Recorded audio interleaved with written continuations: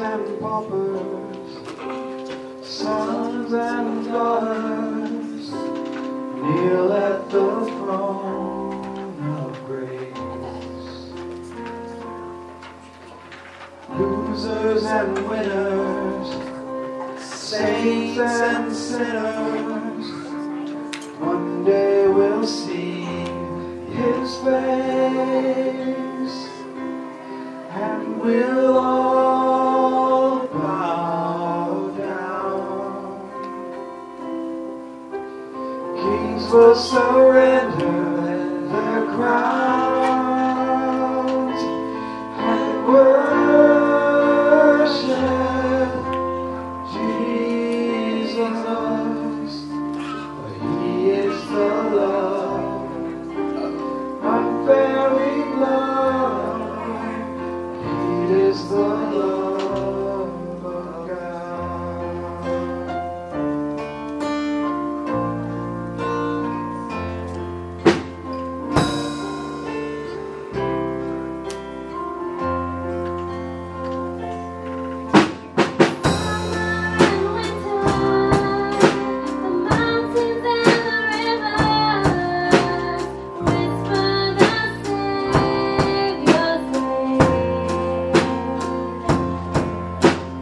Awesome and holy, a friend to the lonely, forever His love will reign. And we'll all bow down. Kings will surrender their crowns. Worship Jesus. He is the love, unfailing love. He is the love of God. He's the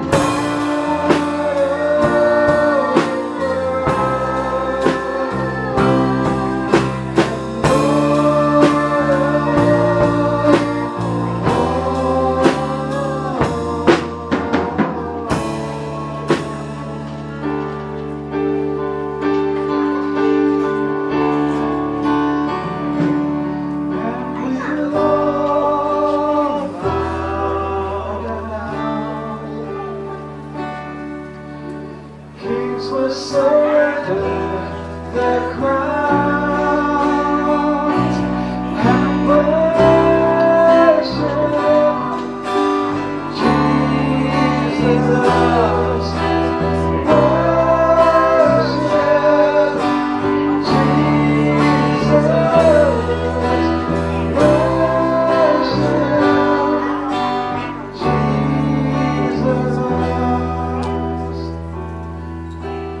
He is the love, unfailing love. He is the love of God.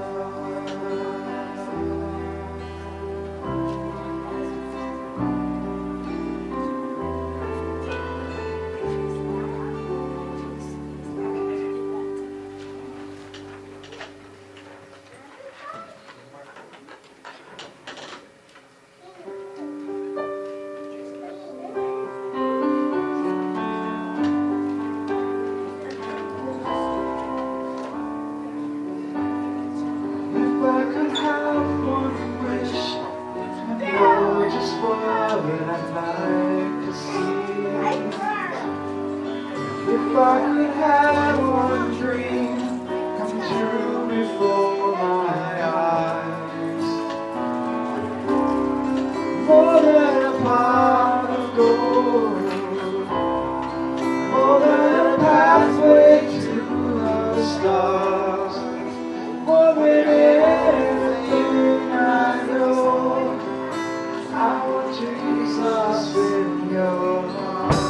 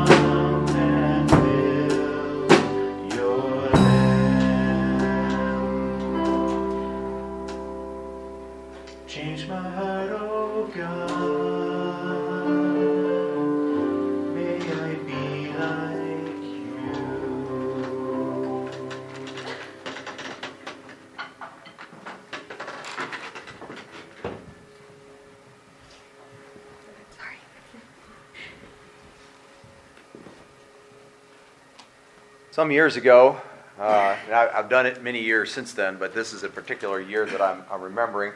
I went to a convention in Indianapolis, and at that point in time, they had extra housing at the University of Wisconsin-Milwaukee.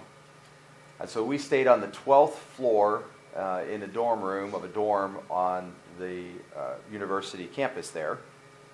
And you were allowed to put 6 people in these dorm rooms. There was a little bedroom that had 2 beds in it. And then there was another little bedroom that had 2 beds in it, and by beds I mean basically small cots. And then there was another bedroom which was supposed to have 2 beds in it. And then there was a bathroom with a shower in it, with a toilet and a shower and a little countertop that was maybe about 2 feet wide that had a sink mounted in it. And we didn't know exactly what we were getting into until we got there, whatever. And we got there, and there were 6 of us, and so there were 2 beds in one bedroom and 2 beds in another bedroom. By that I mean little cots. And there were supposed to be 2 beds in the third bedroom, but there wasn't. We went down to the desk and said, "Hey, there's no beds in our third bedroom, and we've got 6 people in our room." And they said, "Well, we'll see if we can move you to a different room." But the problem is the entire dorm is booked. Everybody has decided to stay here for this convention, and it was cheap. I think we paid maybe $25 a night per person, and so it was very inexpensive. And we're like, well, they told you to bring extra bedding if you wanted to, comforter, sleeping bag, that kind of thing, because there wasn't any bedding. And so we thought, well, we brought sleeping bags, so we can just sleep on the floor. So come about 3 o'clock in the morning, we were playing a game, and we had decided to use that little room that didn't have any beds in it because there really wasn't anywhere else. We're playing this game at like 3 o'clock in the morning. And I had sort of elected myself to be one of the people sleeping in the room that didn't have a bed. And so my sleeping bag's laid out there, and I'm laying on the sleeping bag, and we're playing this game. And this is the thought that I had. I said to myself, it's getting about time we should go to bed. It's getting late. We got things to do in the morning with this convention. It's getting late. We really should go to bed. And I thought to myself, well, I kind of already am in bed. I'm laying on my sleeping bag. And I thought to myself, it's not very comfortable. This is not a very comfortable bed. It's a tiny carpet. It's carpet about like this, no pad, sleeping bag, so no cushion, no air mattress. So it's not very comfortable. I said, so I'm not going to sleep very good anyway.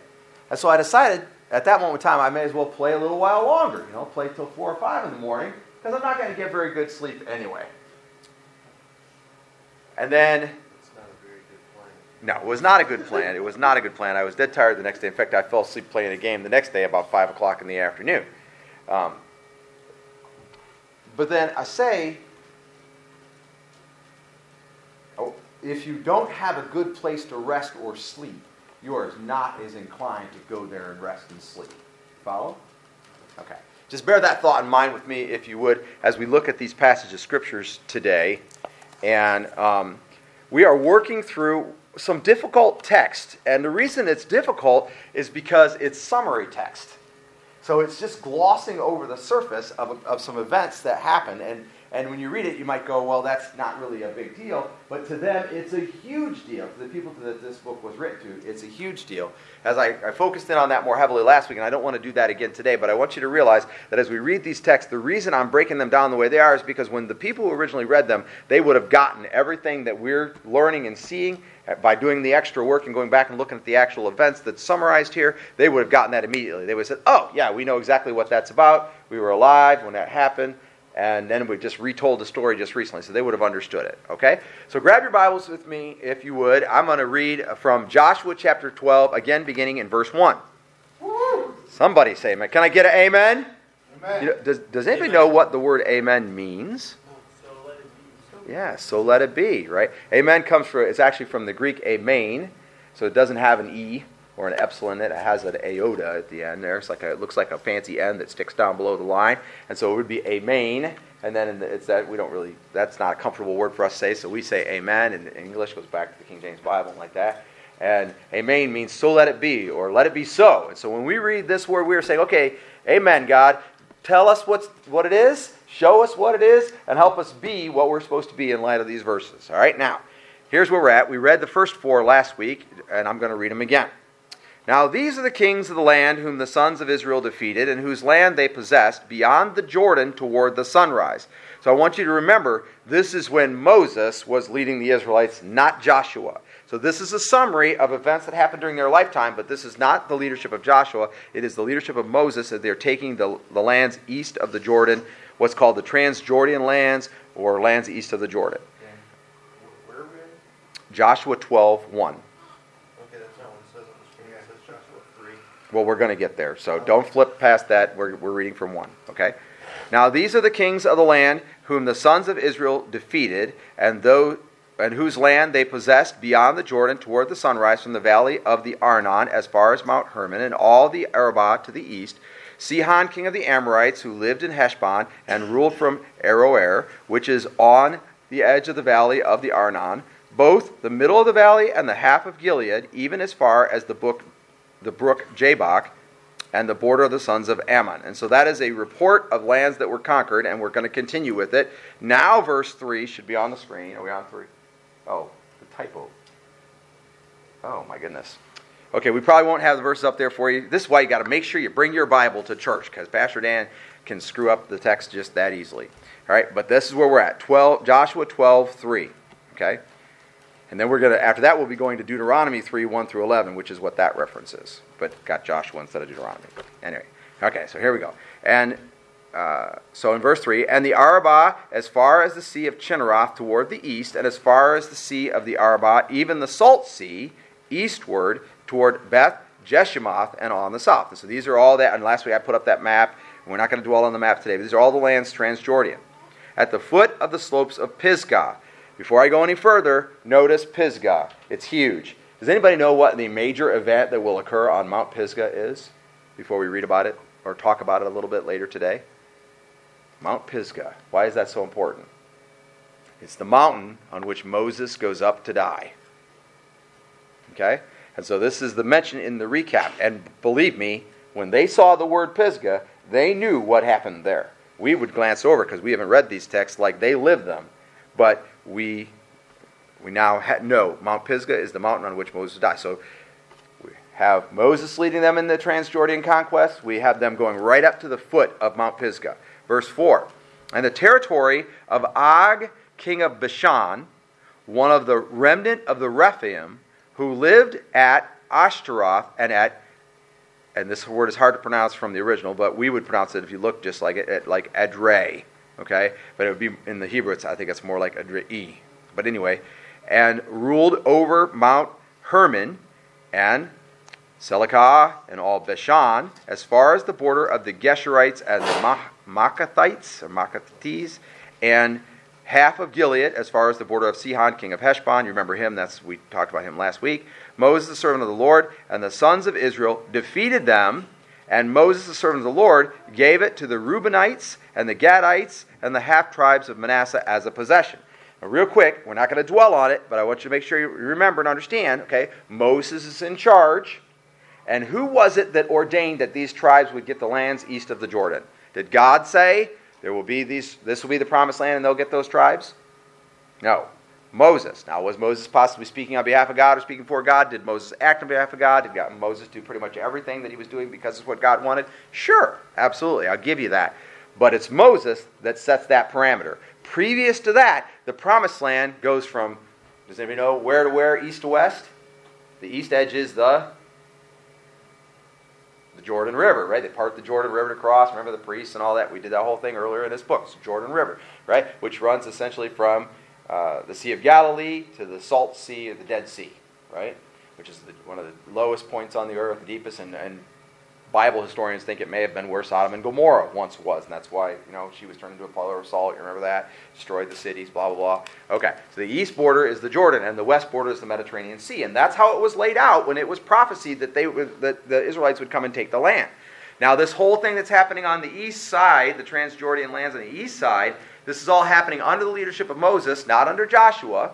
We already know that Moses has been told he would not be allowed to go into the land, so they take most, and I'm going to show you that in a second, most of the lands on the east of the Jordan, and then Moses, it says, gives them to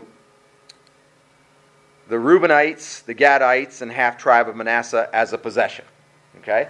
Notice in the middle of it, it says that they took all the lands, essentially, and they stopped their conquest. They moved their conquest up to the moment where they were at the slopes of Pisgah, which is that mountain where Moses would do a lot of things, one of which was recount everything. The book of Deuteronomy is almost all probably written and talked about. It's the speeches of Moses that took place around Pisgah. Okay? And it's also where Moses would go up to die. So to understand the major events here, we already had Sihon, and the only other thing that's in here that's really big that we wouldn't necessarily know about already is Og, and it was right in the middle. It says, and the territory of Og, the king of Bashan, and the remnant of the Rephaim, who lived at Ashtaroth and at Edrei. Okay? And then it goes into the lands that he ruled over after that. So Og is huge, and they knew all about Og. They fought Og. They defeated Og. And that's a really big deal. So we need to know about Og to understand what they're saying in this text. So take your Bibles now and flip back to Deuteronomy chapter 3. And we're going to get Moses' summary. Remember, he was in charge of the Israelites at that time. We're going to get Moses' summary of the events surrounding Og. Okay, and then we're almost done with these texts, and I'll quote a few others, and we'll read a couple short ones, but then we'll be deciphering mostly the word. Okay, it's Deuteronomy chapter 3, and we're beginning in verse 1. Then we turned up. Okay, so what's the then? This is after the great defeat of Sihon, right? Remember that, and all the cities were taken, all that. We kind of read that from Deuteronomy chapter 2 last week. Then we turned up and went up the road to Bashan. And so if you're looking at the map, which I don't have the map up there for you, but the Jordan would be on the middle, and then these are the countries that go up the right-hand side of the Jordan. And the Bashan is a huge region that's up on the upper right. Okay? And so Moses, they were up pretty much at the edge of going into the Promised Land, but Moses is not going into the Promised Land. Right? But God's already told him he's not going to be allowed to cross the Jordan River and go in. So instead of going in at that point in time, because God had some other things, they're going to go up toward Bashan.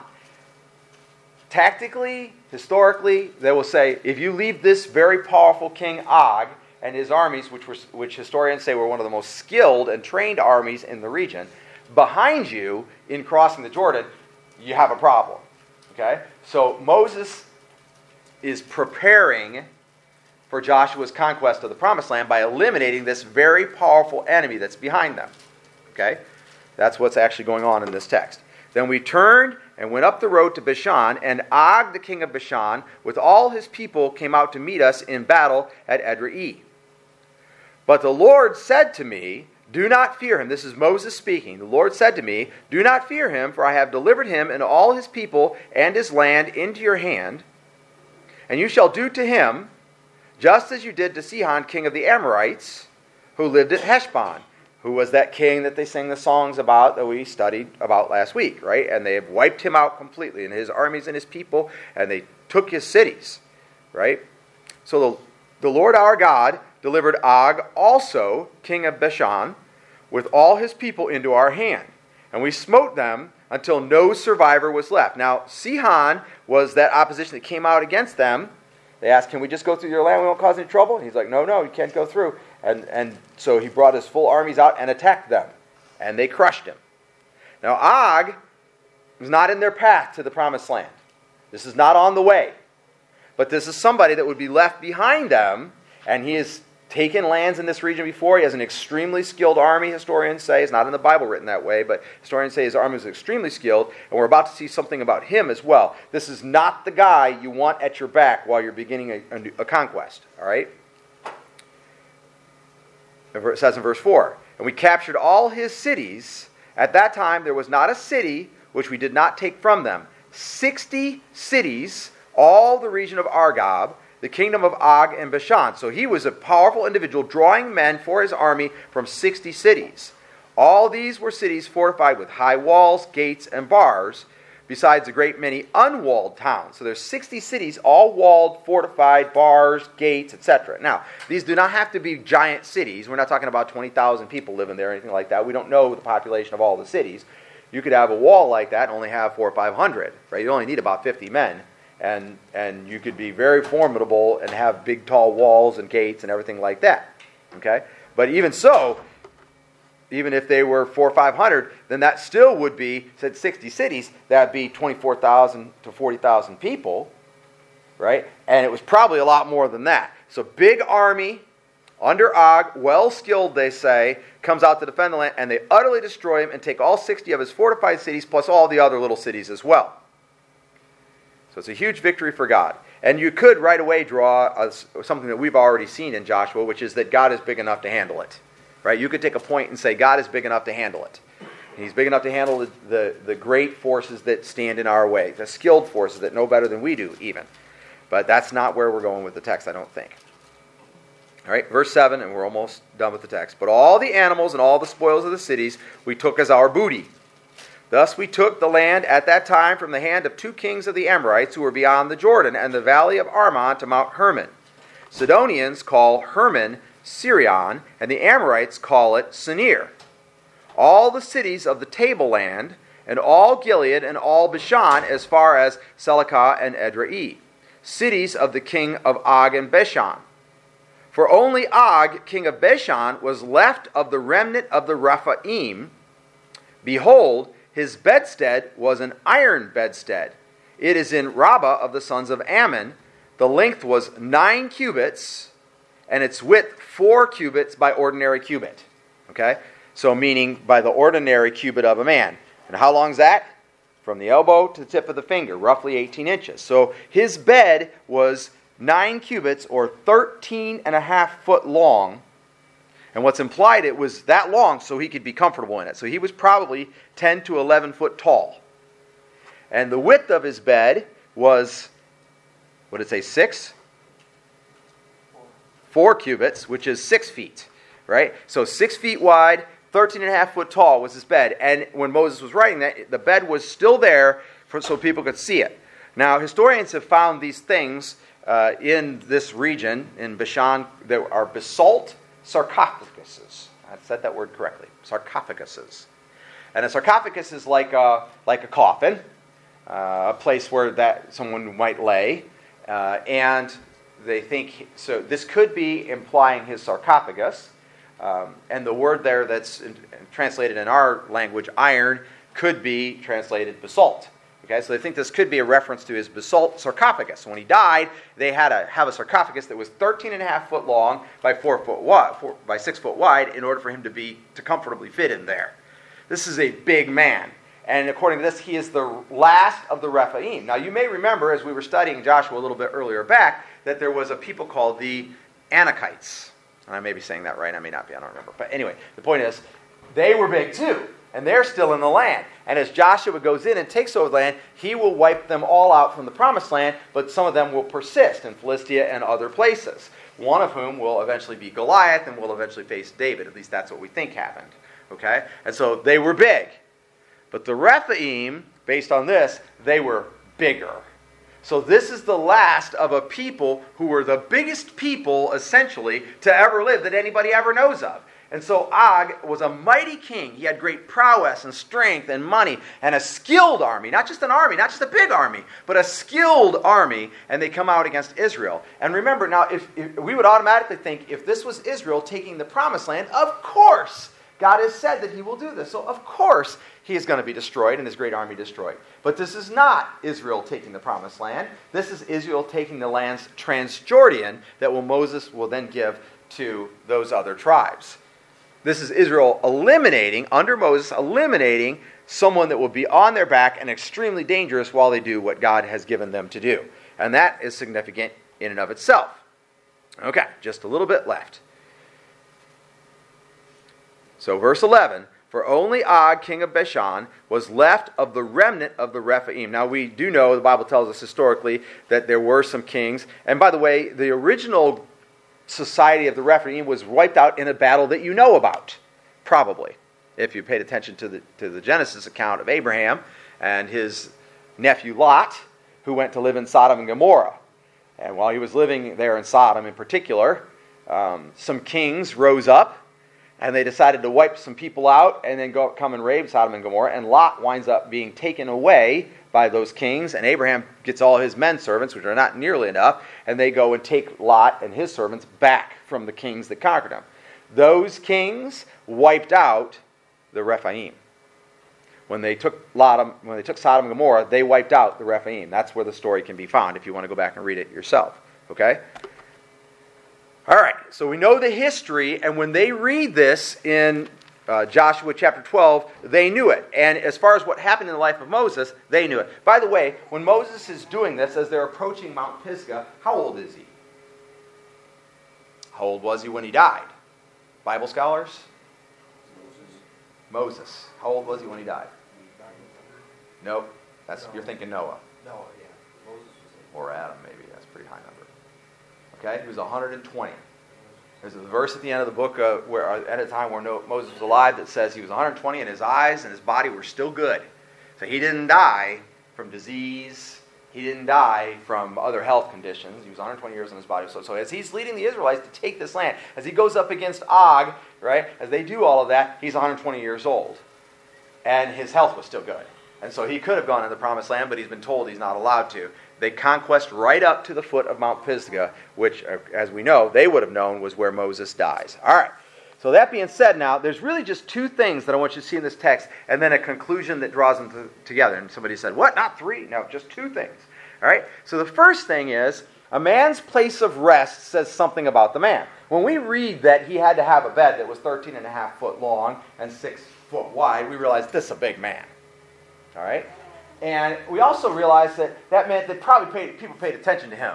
I want you to know that if somebody walked in this room right now who was 10 or 11 foot tall, we would have to have a moment's pause when we figured out how somebody just walked in this room that was 10 or 11 foot tall. Because no one in our life, we've never seen a man like that. And elsewhere in the world, people had not seen somebody who was 10 or 11 foot tall, but there in Og, which was the kingdom named after the king Og, and in Bashan, which was the region where Og and other cities were located, in that area, people had seen one. One, exactly one ever in their entire lifetime. One. It was Og. That was it. And King Og needed a bed that was 13 and a half foot long and 6 foot wide, or a sarcophagus, whichever one it was. And that really says something about him. The place of rest says something about the person who occupies or can occupy the place of rest. So we need to stop and think about, for a second, what is our place of rest? Is your place of rest your house? Is it your church? Is it your job? Is it your money? If your place of rest is your house, does it say about you that you are strong? That you are wealthy? Because, lots of people have houses. Does it say about you that you are smart? Skilled? Capable? What is your place of rest? Well, his said he was big, he was strong, he was wealthy, he was prominent, he was the king, he was respected by many, and he was the last of his kind. Well, that's a lot of statements.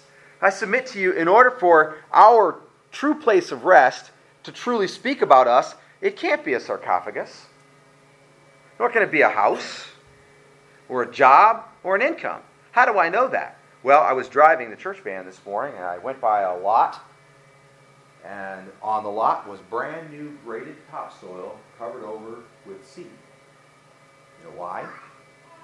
Because they just pulled off the rubble of the house that used to be on that lot. It's gone. Well, guess what's going to happen to your house one day? It's going to be gone. You could think, no, I'm going to keep it alive. My ancestors are going to keep it alive. Whatever. You can try all you want to keep the physical places of your life alive. It isn't going to happen. Eventually, it's going to be gone. It may be 4, 5, 10 generations from now. Some houses have lasted a really long time. But they're going to be gone. Jobs, gone. Finances, gone. It's all going to be gone. And so we need a rest. We have a rest, in fact, God tells us, that transcends that physical stuff. And so what is our rest like? And then by connection, what does it say about us? And so if you would flip in your Bibles to Hebrews chapter 10. Hebrews chapter 10.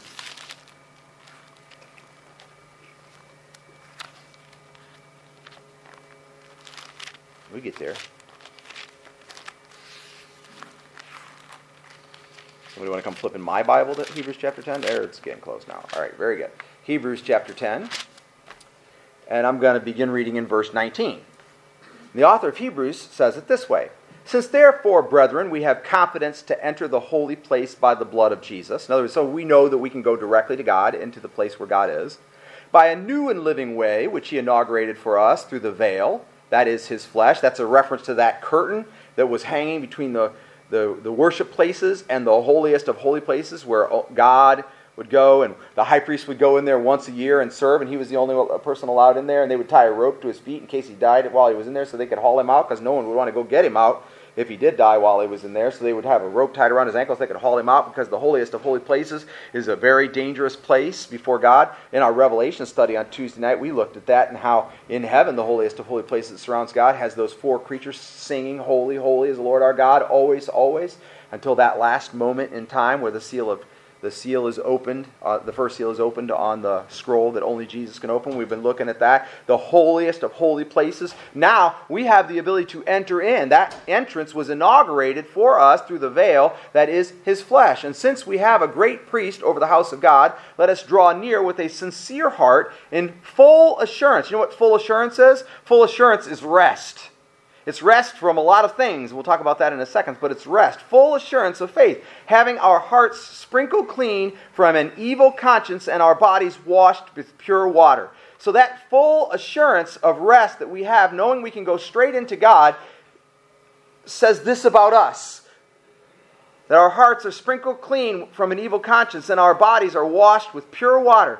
Let us hold fast the confession of our hope without wavering. So what can we do because we have this rest? We can never give up that which we believe in, no matter what anyone ever does or says to us, through us, by us, around us, on us, in us, whatever. He who promised is faithful.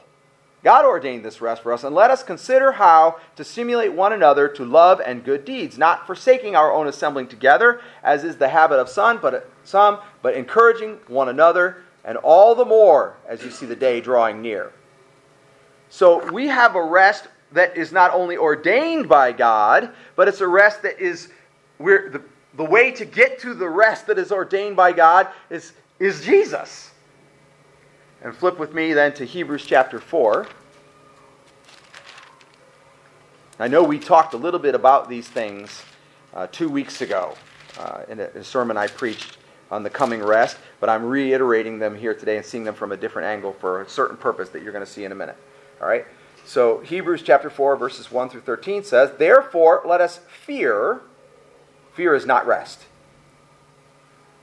"lest while a promise remains of entering his rest," so in other words, that God has arranged a way that we can enter his rest through Jesus, that's what we just read about. "Therefore, let us fear, lest while a promise remains of entering his rest, any one of you should seem to have come short of it." In other words, if this place of rest has been provided for you, that is through Jesus and in God's presence, we don't want to come short of that, so let us fear. For indeed, we have had good news preached to us, just as they also. But the word they heard did not profit them, because it was not united by faith in those who heard. For we who have believed enter that rest, just as he has said, "As I swore in my wrath, they shall not enter my rest." So the reason he swore, "In my wrath I shall not enter," or I'm saying he did that because they were unfaithful, stiff-necked people, and they wouldn't believe, right? And so that's why they couldn't understand what he was preaching, because if they understood, they would enter his rest. And he said, "So I speak in parables so that you won't understand, so you don't enter my rest." But then after the sacrifice of Jesus and the coming back to life, now it's clear the Holy Spirit has come so we can understand it. So he says, "For we who have believed enter that rest, just as he said, 'As I swore in my wrath, they shall not enter my rest.' Although his works were finished from the foundation of the world. For he has thus said somewhere concerning the seventh day, and God rested on the seventh day from all his works. And even in this passage, you shall not enter my rest. Since therefore it remains for some to enter, and those who formerly had good news preached to them failed to enter because of the disobedience." So that goes back to the first verse. Let us fear and not be disobedient, lest we fail to enter the rest. That's the argument that the writer of Hebrews is making here. 7. He again fixes a certain day. Today, he says, saying through David, after so long a time, just as has been said before, "Today, if you hear his voice, do not harden your hearts. For if Joshua had given them rest, he would not have spoken of another day after that." So it wasn't just when they come in the promised land and war subsided that they found their rest, but he spoke of another day after that. "There remains therefore a Sabbath rest for the people of God. For the one who has entered his rest has himself also rested from his works, as God did from his." So we don't have something that we have to do in the rest. Once we're in the rest, there isn't something that you have to do. "Let us therefore be diligent," so there is something that we need to do to enter that rest. That's what we need to do. "Lest anyone fall through following the same example of disobedience." 2 more verses. "For the word of God is living and active and sharper than any two-edged sword, and piercing as far as the division of the soul and spirit, of both joints and marrow, and able to judge the thoughts and intentions of the heart. And there is no creature hidden from his sight. but all things are open and laid bare to the eyes of him with whom we have to do. And that last phrase is key. To the eyes of him with whom we have to do. So there is a coming rest, and our job, if you will, is not to fail to come into the rest. And that rest, as we saw in the previous verses, speaks of us and the one to whom we owe allegiance. It says we are to be eagerly awaiting his coming. Is it safe to push off your rest? Remember the opening illustration? The rest wasn't looking very good, and so I thought, I can push it off a little bit. I already said, that doesn't sound like a good plan. And it wasn't. And there's a lot of reasons why it isn't. Right? So the coming rest that's available to us, if you're becoming a follower of the Lord Jesus Christ, if you're trusting the Lord for your salvation, you need to be diligent to move into the rest. Hebrews was written to those who believed in Christ, largely speaking, and he was encouraging them to move into the rest, accept that Jesus is Lord. Well, what does it look like? Well, we'll get there in a second. It's not safe to push off the rest. If you're pushing it off, you'd be pushing it off because you don't think it's all that much. It's not all that important. It's not going to do all that much for me. But it's going to do everything for you that you actually desire. Also, you might be pushing it off as a smaller chance that because you see it's kind of far away across barriers. It's going to be kind of difficult for me to get into the rest. Right? But what did it say? Everybody who hears and believes the word enters into the rest.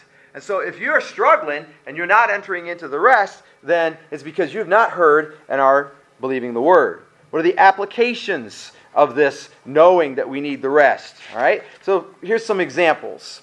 If you have entered into the rest and knowing that you've entered into the rest, number one, you realize you never need to seek revenge. You never need to get back at anybody. You never need to pay anybody what's due them.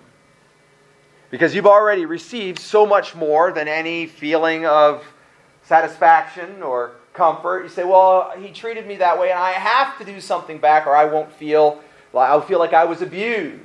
I'll feel like my rights were shortened or I wasn't allowed to be free in this situation. I'll struggle with self-esteem issues. Right? Well, here's a news flash. Everybody that doesn't know Jesus Christ as Lord and Savior is going to struggle with self-esteem issues because their self sucks.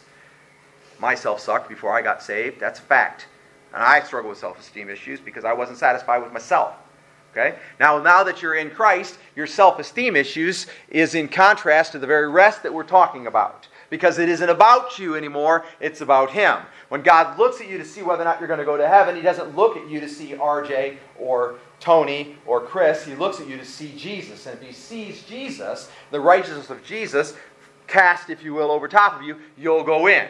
And so if you have the righteousness of Jesus, then it's not about your self-esteem issues anymore. You now belong to the one who is master of the universe. You are heir and joint heir with Him, more than a conqueror, and your self-esteem issues can be dismissed. You need never seek revenge.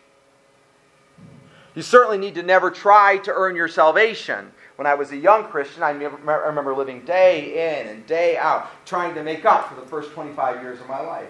Hear me now, you can't. Because the thing that you did before you got saved was enough to send you to hell for an eternity. And so unless you could do good works for an eternity, which you can't make up for the eternity in hell that you would burn. It's not possible. The time frame is hard to fathom. It is not possible to make up for the little white lie. It's not possible to make up for the manipulations or the sneaking or the stealing or whatever it was that we did. There's no way we can make up for that. There was only one way it could be paid for. That was through the blood of a perfect sacrifice, which we cannot be. It's Jesus. He's the atoning sacrifice. He's the payment for sin or the propitiation. And so that's how it's done. And if you've been saved, you can stop trying to make up for anything you ever did wrong. Here's how you do it. You say, Lord, that was wrong. I'm sorry. I'll try not to do it again. Please cleanse me, heal me, move me forward. Do you have to pray that prayer in order to be forgiven? No, it was forgiven at the moment that you believed. You entered the rest at the moment that you believed the teaching of Jesus. You're already in. Now that you're already in the rest, then you begin to lose it or miss it, as he was cautioning the Hebrews of doing, because they weren't really believing the truth that once you get saved, you're in. And they were still trying to make up for it, or they were still trying to have revenge, or some of these other things on this list, which I'll go a little quicker. You don't ever need to work to manipulate your situation. even your finances or somebody else. You don't need to work to manipulate because God is in charge and you can submit the control to Him. Then once He tells you what to do, you just do what He told you to do and everything will be fine. You don't ever need to strive to control someone else or even to control your own life. You don't need to strive to get control of your own life. By the way, control is an illusion. You're not in control. You're in control just exactly this much. As much as you have wrested control from God, by the way, which means we put your life on a destruction course, or in as much as you've wrested your control from the enemy, Satan or demons, which we can do. In fact, Psalm 8 says that God obtained in babies the ability to make the enemy cease. So from babies, we've had the ability to conquer evil spirits and demons. From babies. However, we've misused that. We've given our strength over into the hands of Satan.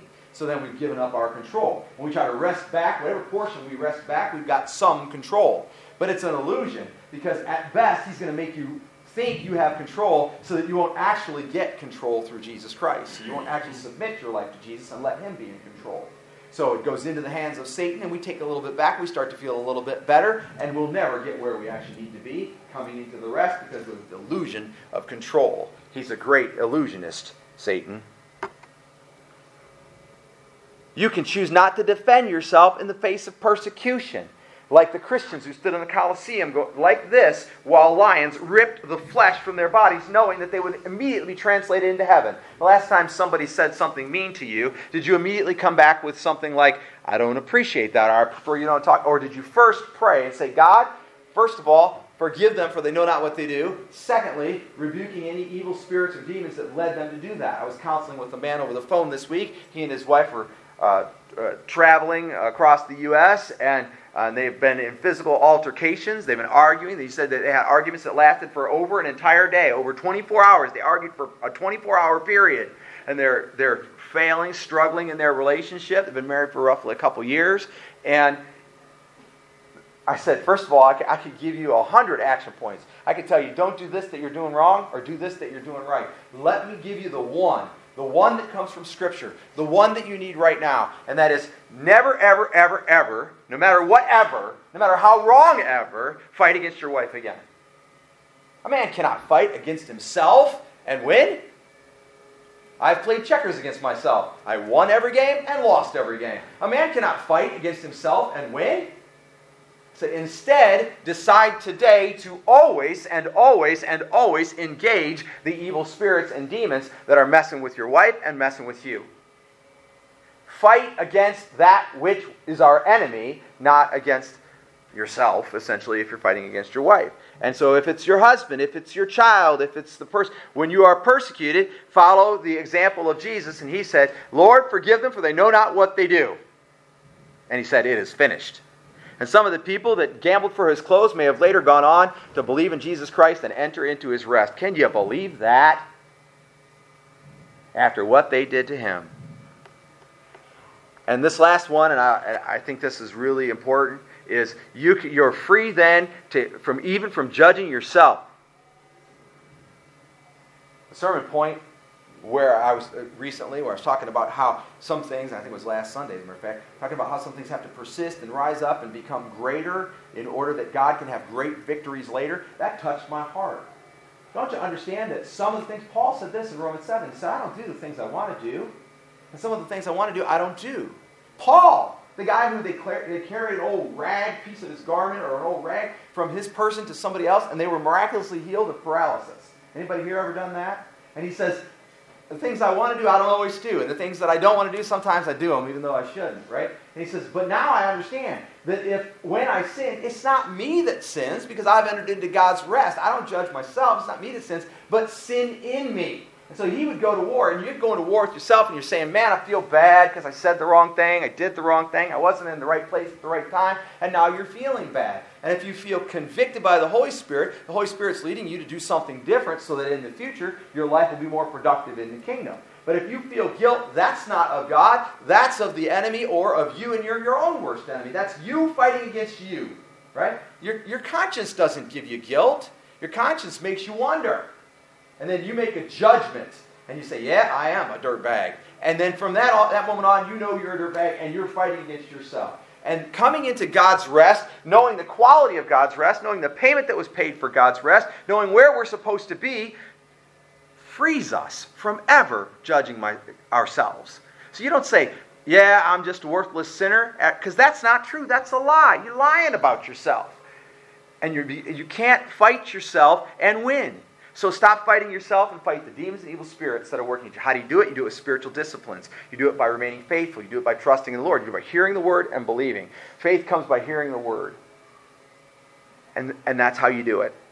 Now, all of this great freedom that we have in the rest is it's all done in Christ. And all while we're overcoming death and evil and sin. It's all while we're overcoming the evils that are in the world, the practical, actual evils that are in the world, with good, right? Be not overcome by evil, but overcome evil with good. The evils that are in us, we overcome with good. Focus on the pure. Stop watching the stuff that's debatable. Stop listening to the things that are debatable. Stop filling your mind with stuff that you can later sort out, and start only filling it with the pure things of God. And when you fill it with the pure things of God, you become pure by nature. Instead of a sack of crap, you become a sack of glory. And you say, well, I'm not a sack of crap, but I still put stuff in me that some people that I might even think, my pastor might say, that I don't want to tell people that what I'm observing or participating in, because it's crap and I'm putting it in me. So you take a bag of glory and put 1 ounce of crap in it, and it's a bag of crap. Stop. Instead, come into the rest. Don't judge yourself. Be busy overcoming evil with good. Overcoming death in your life. Overcoming covetousness with faithful service and giving. Don't think about the resource that God has given you as something that you want to manipulate, use, get ahead, have a better retirement, have a better car, a better house, a better situation, feel more comfortable that your bills are going to get paid. Listen to me. I'm going to tell you this one absolute fact. When Jesus comes again, and let's just assume for a moment in God's great glory that a third of the people on the planet believe and are found faithful and go to heaven. The next month, they're all going to get late payment notices on all of their bills. Oh, but they're not going to get them because they're going to be in heaven. But they're going to come to their mailbox just nonetheless. Stop worrying about the things of this life and instead worrying about functioning in the rest that is in Christ. Now, am I talking about squandering that which God has given you? No, because you need to be busy overcoming evil with good and overcoming covetousness with faithful service and giving. And this phrase is how the author of Hebrews says that in Hebrews 9:28. I will read it. You don't have to flip there if you don't want to. It says, and I'm reading from 27 for the beginning of the sentence, and it says, "And inasmuch as it is appointed for men to die once, and after this comes the judgment, so Christ also, having been offered once to bear the sins of many, shall appear a second time for salvation, without reference to sin," wait for it, "to those who eagerly await him." And so you got one phrase in the whole Bible summed up as a Christian. How do you function in the rest of Christ? You eagerly await him. Not being a friend to the world, not distracted by the things of the world, not polluting yourself with the things of the world. You eagerly await him. I give you, and God gives you, and you have given you, if you've accepted Jesus Christ, the truth, the right to go home and walk through your movie collection and throw away, not sell on Let Go or eBay, but throw away everything that's on there that is not pure. And to go to your Netflix menu options and block out everything that's TVMA because it's basically rated R. And to never, ever, ever buy a ticket again that's rated R. And you say, but that's permission to do that. Do I have to do that? Well, it's up to you. Are you going to focus on what's pure? Are you eagerly awaiting? You understand, you could be watching a sex scene in a movie. It might not be showing any flesh, but they're having sex on your TV. And you're like, that's not so bad. When Jesus comes and says, you ready to go? And will you be thinking, I wonder how this story turns out? Or will you be thinking, yes, I'm ready to go? You could be watching Jean-Claude Van Damme breaking somebody's arm back the wrong way and nailing 15 guys and carry out robbery when Jesus comes again. And will you be wondering how this is going to end? Or will you be saying, yeah, I'm ready to go? If you have come into the rest that is in Jesus, then you get out of bed in the morning thinking, how am I going to serve Jesus today? If he comes before the end of the day, will I be found faithful? Jesus said, but will the Son of Man, when he comes, even find faithfulness on the earth?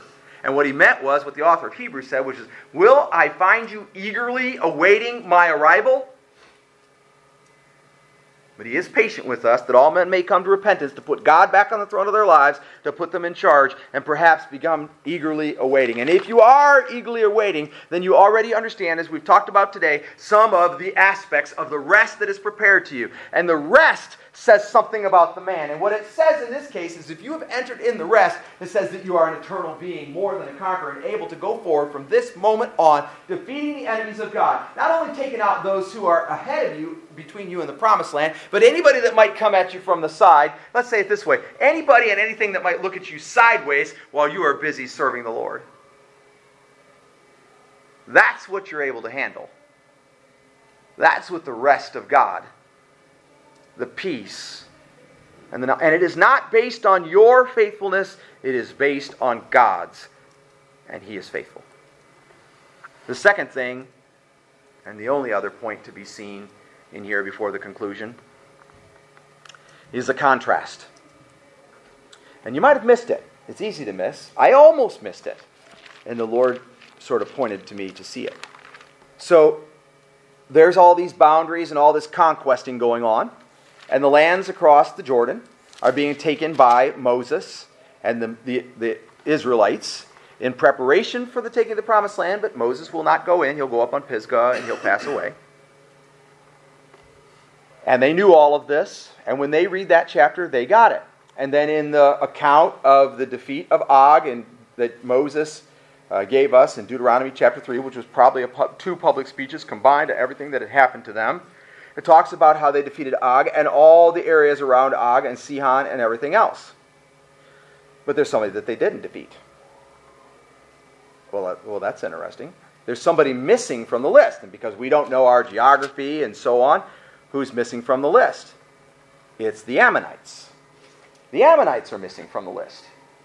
Well, the fact that the Ammonites are missing from the list is significant. If you look it up, you use your little Bible dictionary and look up the Ammonites, you'll find a text where it says that God told Moses to leave the Ammonites alone. Well, now that's interesting, because that's a huge contrast between Og and the Ammonites. Well, Og, we don't know his lineage. We know he's not Jewish. We don't know if where he came down from, or where the Rephaim got their start, and so on. But we know where the Ammonites came from. They're the descendants of Lot. And what God tells Moses is, don't mess with the Ammonites. Leave them alone. Don't lift your swords against them. Don't go out and take their lands, because their lands I gave to their ancestor Lot and his descendants. And so there is a juxtaposition. You remember that word? I brought it up a couple of weeks ago. It's the contrast between the two. There are two peoples raised up here in contrast, Og and the Ammonites. And the only difference between Og and the Ammonites is God gave the land of the Ammonites to the Ammonites when He gave it to Lot generations before. And God gave the lands of Og to the Israelites. You remember the contrast between Sihon and Edom? Moses asked Edom, can we go through your lands? We won't eat anything. We won't take anything. We won't leave the king's highway. And they said no. And so they went around. They didn't go in there. It wasn't God didn't give them the permission to conquer that land. But then Sihon, they're going to go through Sihon. They send the letter and they say, can we go through there? And Sihon says, no.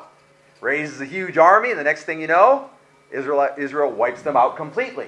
That was a juxtaposition between Edom and Sihon. What's the difference? Edom was given their land. Who are they the descendants of? Does anybody know? Edom is the descendants of Esau.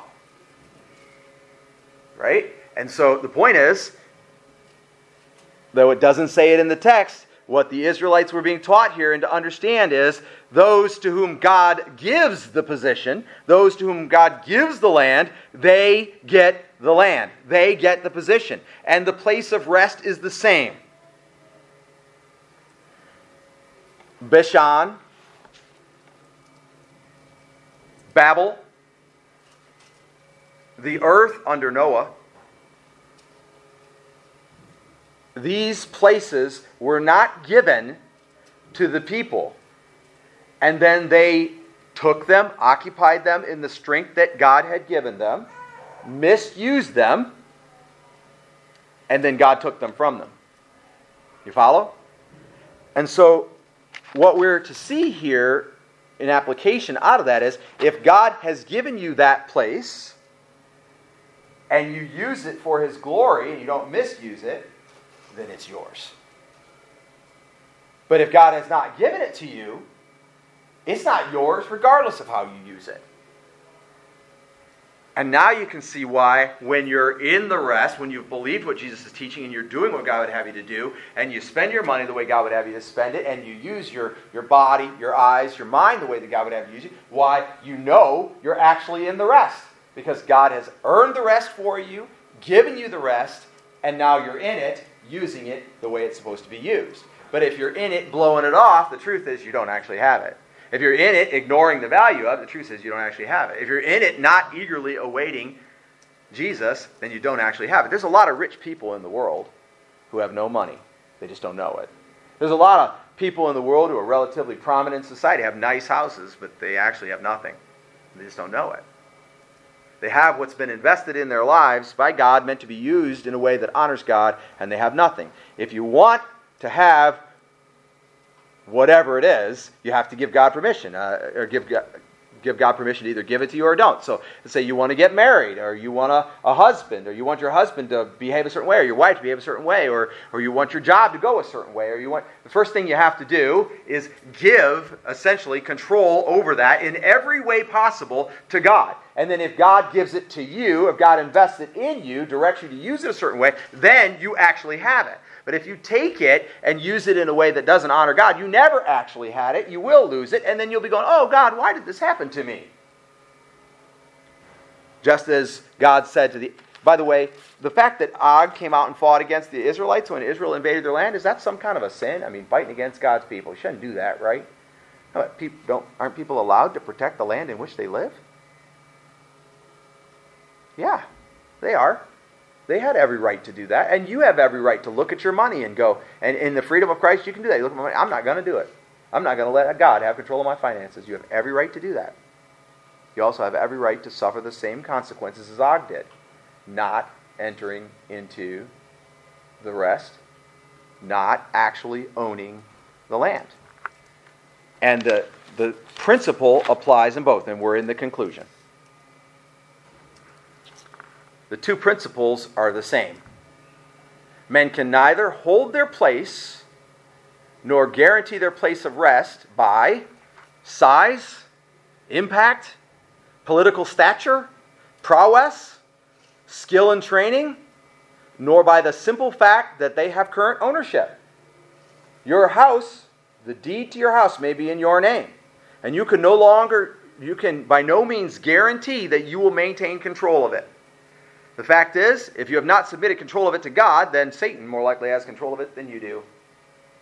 Did you ever wonder about that time and the temptation in Matthew chapter 4 when Satan comes on Jesus after he's been fasting for 40 days and he tempts Jesus and he says, I'll give you control. Just worship me. Just worship me. And I'll give you control over all of this. You say, but God is in control of all of that. Satan must have been lying, right? God put the control of the earth in Adam and Eve. And then Adam and Eve submitted it into the hands of the serpent, who may have been Satan disguised, depending on how you read that text exactly. And then God came, sacrificed animals to give them clothing and so on, gave them rules about how they would live together, and sent them out of the Garden of Eden. The land that they had, did the serpent get exiled from the Garden of Eden? Is that in the text? Oh, no. The serpent, who was the craftiest creature in the garden, he was still in the garden after they got exiled. So who wound up with the garden? The serpent. Don't you see? When Satan says, I'll give you all this if you'll just worship me, what he's saying is, they've given it all to me. Those people that you would die for, which I don't know that he knew the nature of Christ, but those people that you love so much, that you've elevated, that your God has elevated to a position of control, they've given it all to me. And now I have control of all of it, and I will give it all to you if you'll just worship me. No person can secure their rest nor their place by size, by political stature, by prowess, by skill and training, nor by the simple fact that they currently have ownership. There's an old saying, and it's sort of a joke, that ownership is 9/10 of the law. Whoever wound up with it in the end, that's the one who actually owns it. But it's sort of tongue-in-cheek because we know that isn't true. God literally owns everything, and He's made Jesus the heir of it, and when we accept Jesus Christ as Lord and Savior, we become heirs and joint heirs with Him.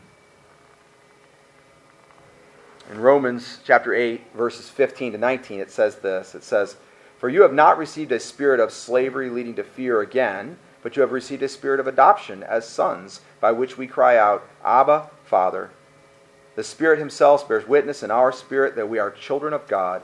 And listen to this. "And if children, heirs also, heirs of God and fellow heirs with Christ, if indeed we suffer with Him, in order that we may also be glorified with Him."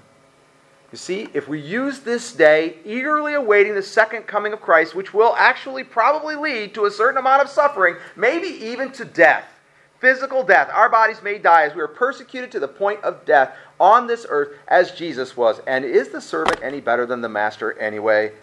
Wouldn't that be a better way to go out than claiming your rest with no right to it? Writing your name on a deed that says you own a little plot in heaven when in reality you know and Christ knows you do not. It isn't about who owns it today. It's about who owns it in eternity, and that is God. And if you are a follower of Lord Jesus Christ, then you are an heir with Jesus, who is the Son of God. If indeed we suffer with Him, in order that we may also be glorified with Him. A little further, "For I consider that the sufferings of this present time are not worthy to be compared with the glory that is to be revealed to us. For the anxious longing of the creation," that's every tree and every animal and every star and every planet, "waits eagerly."